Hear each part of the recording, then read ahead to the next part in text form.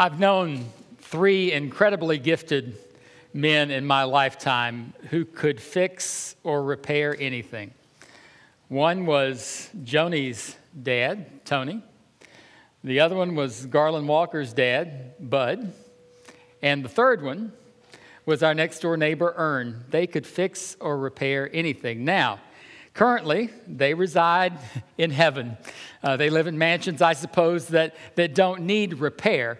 But I can't repair or fix anything, but occasionally I try. So I have this vision, and it actually kind of makes me laugh when I think about it, that every time I set out to fix or repair something around the house, I just have this vision of these three incredible men in heaven just looking down and looking at themselves and saying, what in the world is that boy up to now? You've done that. You've looked out your window. You've looked out your window at your neighbor's house and gone, honey, come here. What in the world are they up to? Now, in Nehemiah's time, if you lived outside of Jerusalem, you might look at these repaired walls, not quite brand new, but repaired, rebuilt walls. And you might have looked over and seen the Israelites doing something really unusual. And you might have said, what in the world are they up to? Honey, come look. On top of their houses and the gates, they're building these little shacks.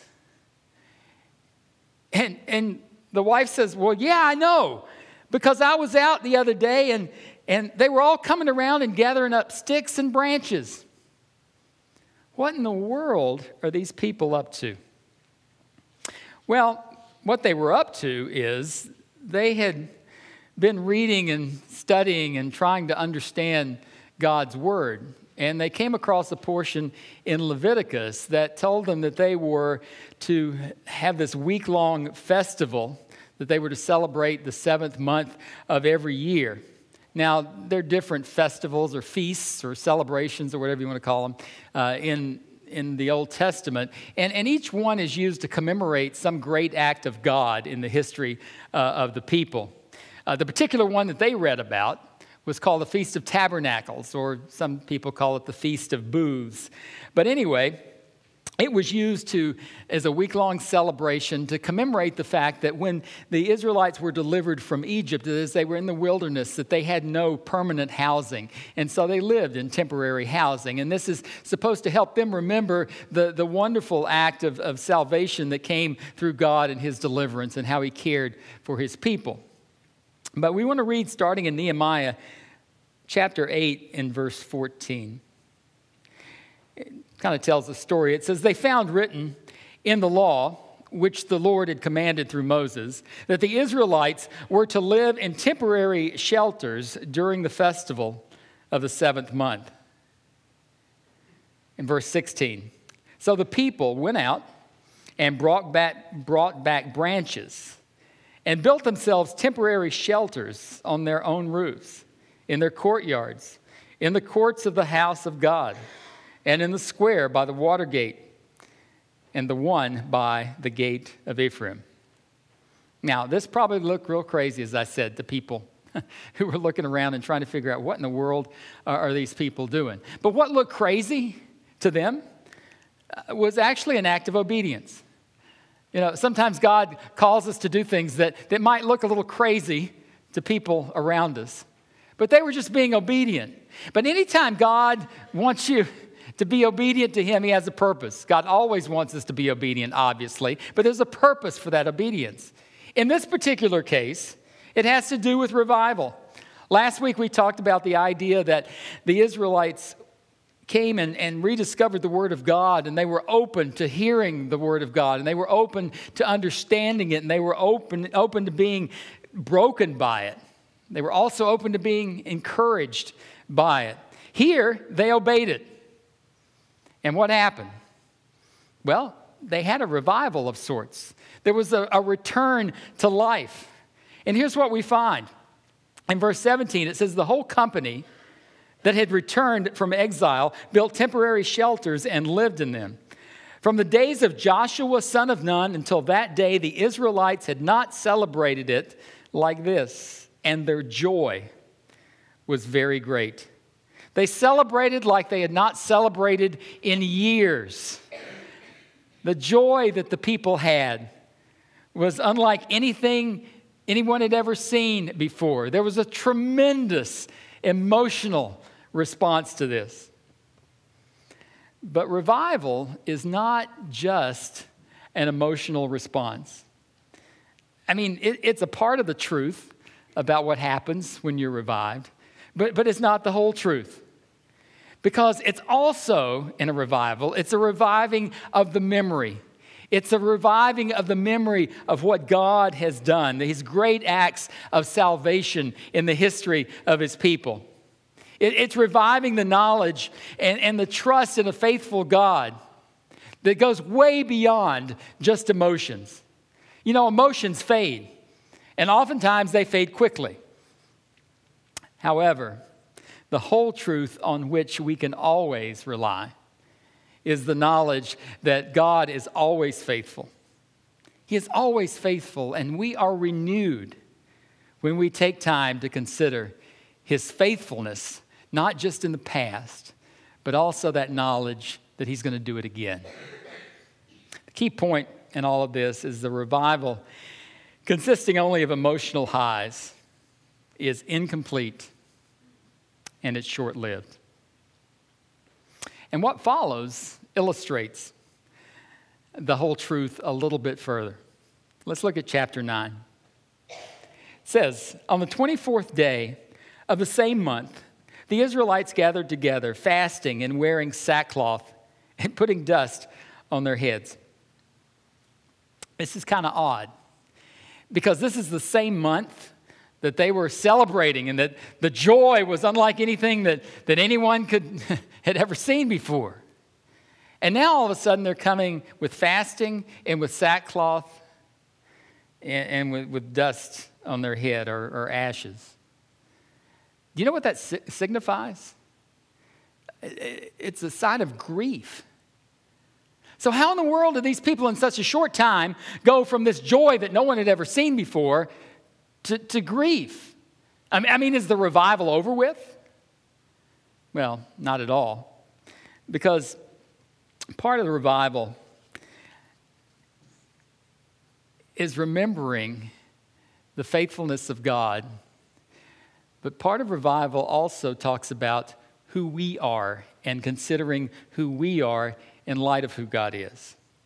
So let's look at kind of how that develops here in Nehemiah. In verse 2, it says, those of Israelite descent had separated themselves from all foreigners. They stood in their places and confessed their sins and the sins of their ancestors. They stood where they were and read from the book of the law, the Lord their God, for a quarter of the day, and spent another quarter in confession and worshiping the Lord their God. Again, they separated themselves from anyone who was not of Jewish descent. They separated themselves, and this was about them. This wasn't about anybody else. This was about them. And the other thing is that what it does is it renews in them a realization of who they are. They are God's chosen people. But also when they realize they're God's chosen people, they come to the realization that they've not lived as God's chosen people. So it sparks in them something.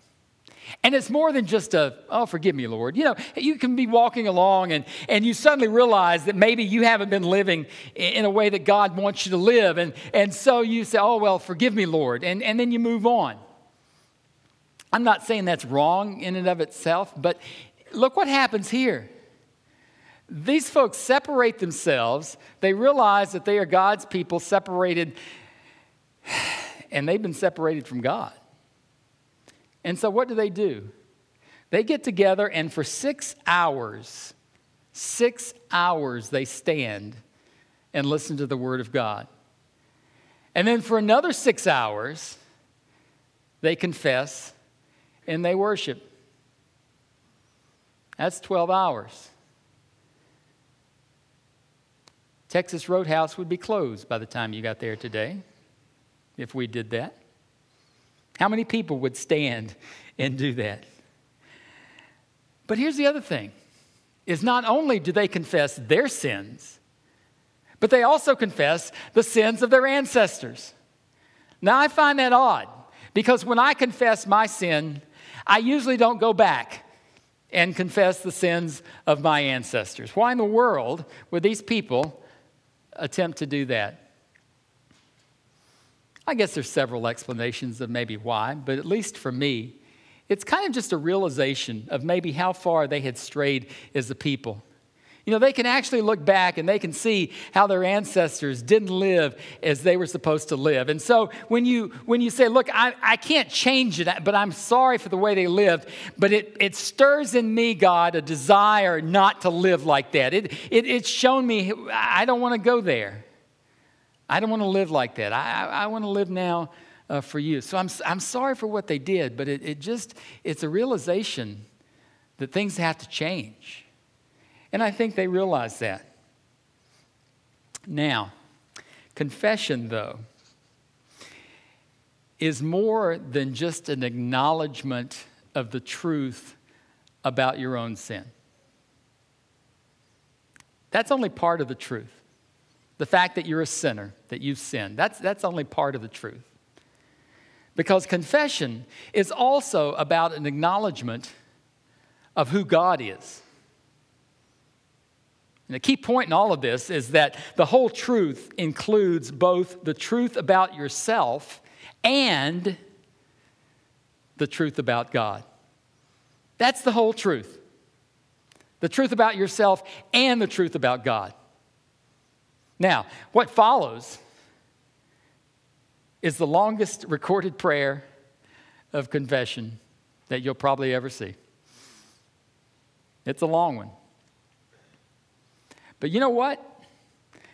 This confession, this long confession, the main theme is not the confession of sin. That's not the main theme.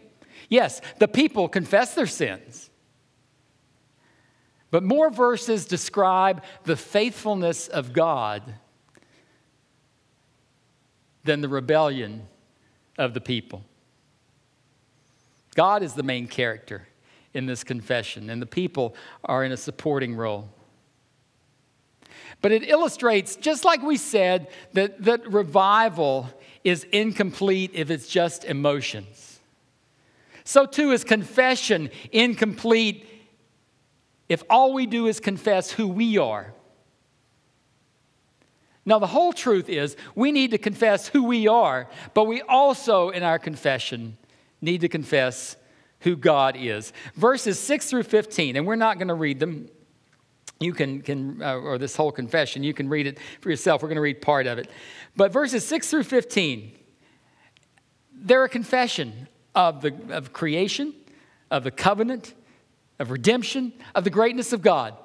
The first 10 verses of this confession are about God. They don't mention the people's sins at all. It's all about the greatness of God.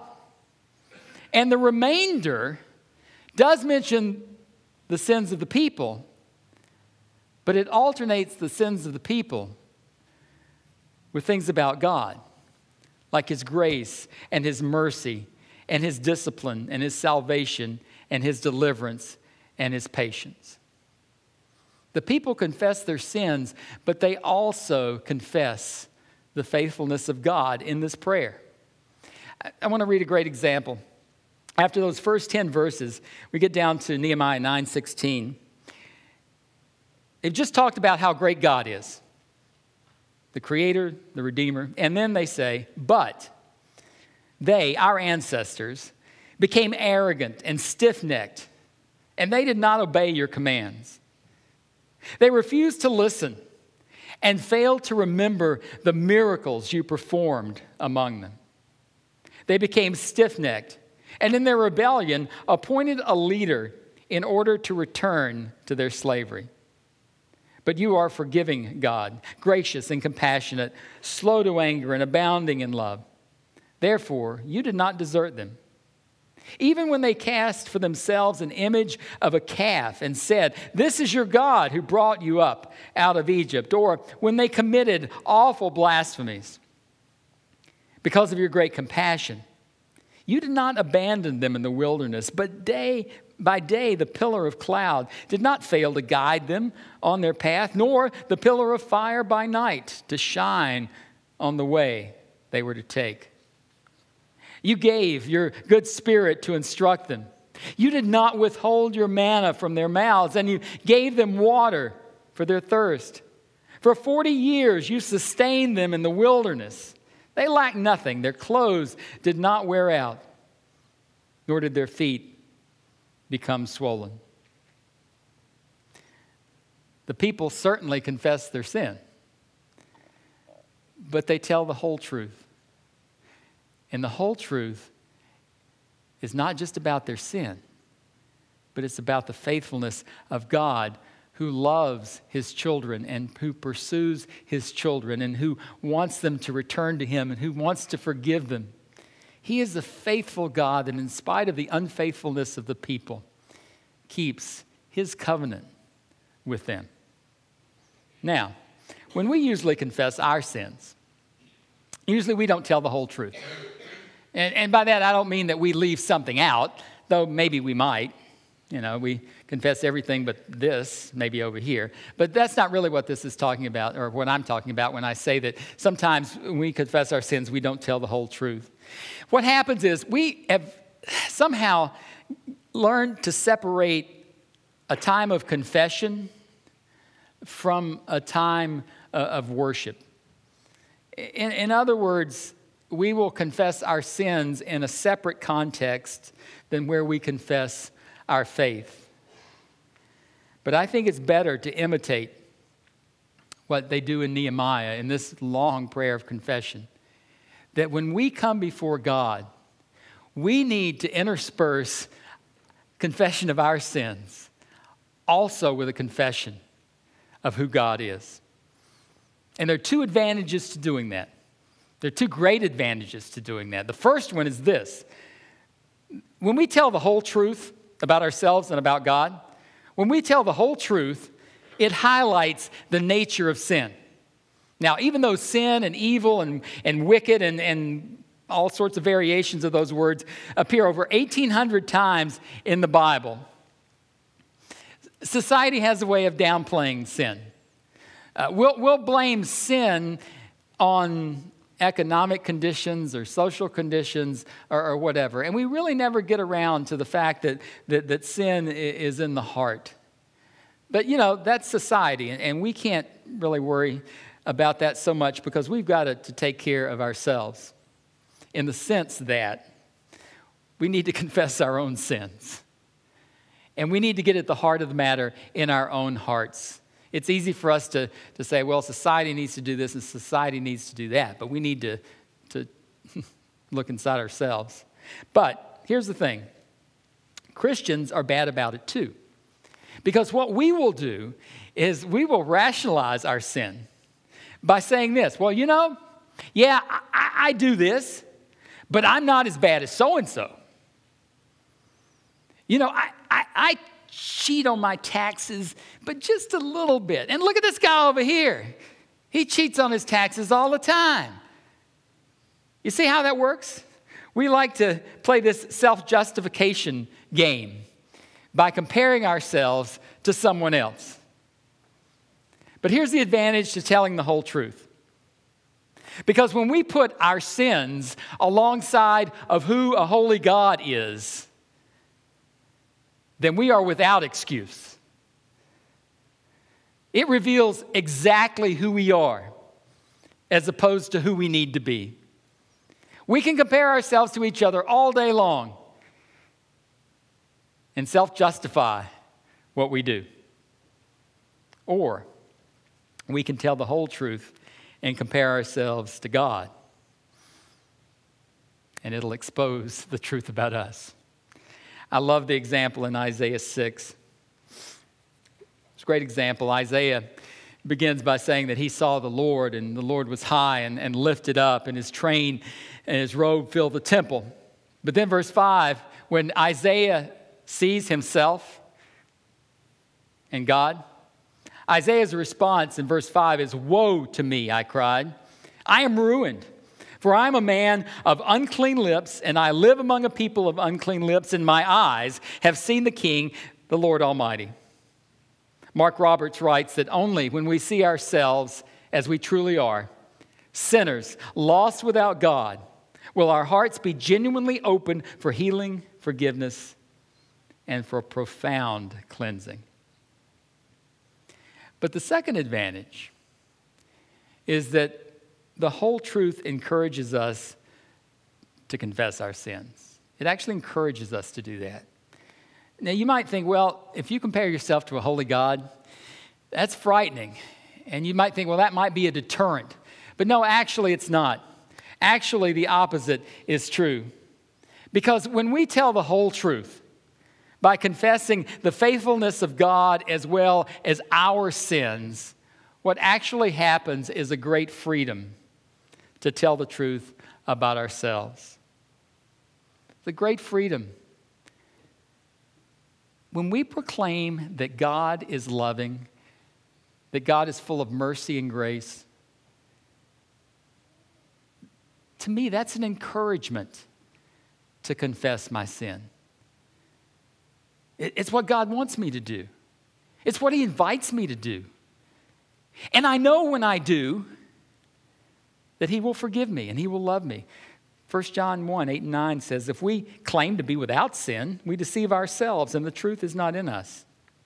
But if we confess our sins, He is faithful and just and will forgive us our sins and purify us from all unrighteousness.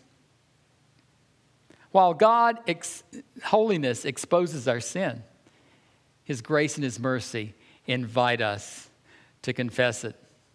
Because our sin was deserving of punishment and death. But Ephesians 2 says, but,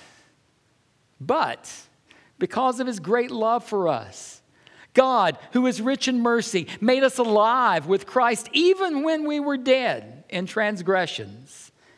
It is by grace you have been saved. Both of those show the advantage of telling the whole truth. Realizing who we are, but also realizing that the God to whom we confess our wrongs is a loving and forgiving God who's full of grace and mercy. Romans 5, 8 and 9, but God demonstrates His own love for us in this. While we were still sinners, Christ died for us. That's the whole truth. Since we have been justified by His blood, how much more shall we be saved from God's wrath through Him? Those verses are at the center of the whole truth. Today we have a great opportunity. We're going to come to this table. And we are going to come here and we're going to take this bread and this cup.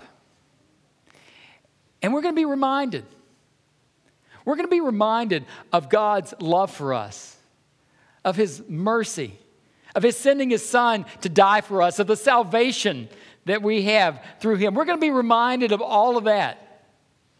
But see, this whole truth works the other way as well. Because when we come here and we're reminded of God's goodness, then before we come here, we need to examine ourselves. We need to examine ourselves and see if there's something that we're carrying around that we need to leave behind before we come here and celebrate His goodness. In 1 Timothy chapter 1, verse 15 and 16, here's a trustworthy saying that deserves full acceptance. Christ Jesus came into the world to save sinners. One part of the truth, of whom I am the worst. The whole truth. For that very reason, I was shown mercy, so that in me, the worst of sinners, Christ Jesus might display his immense patience as an example for those who would believe in him and receive eternal life. The whole truth. The whole truth. The truth about us and the truth about God. That's what we need to tell. Let's pray.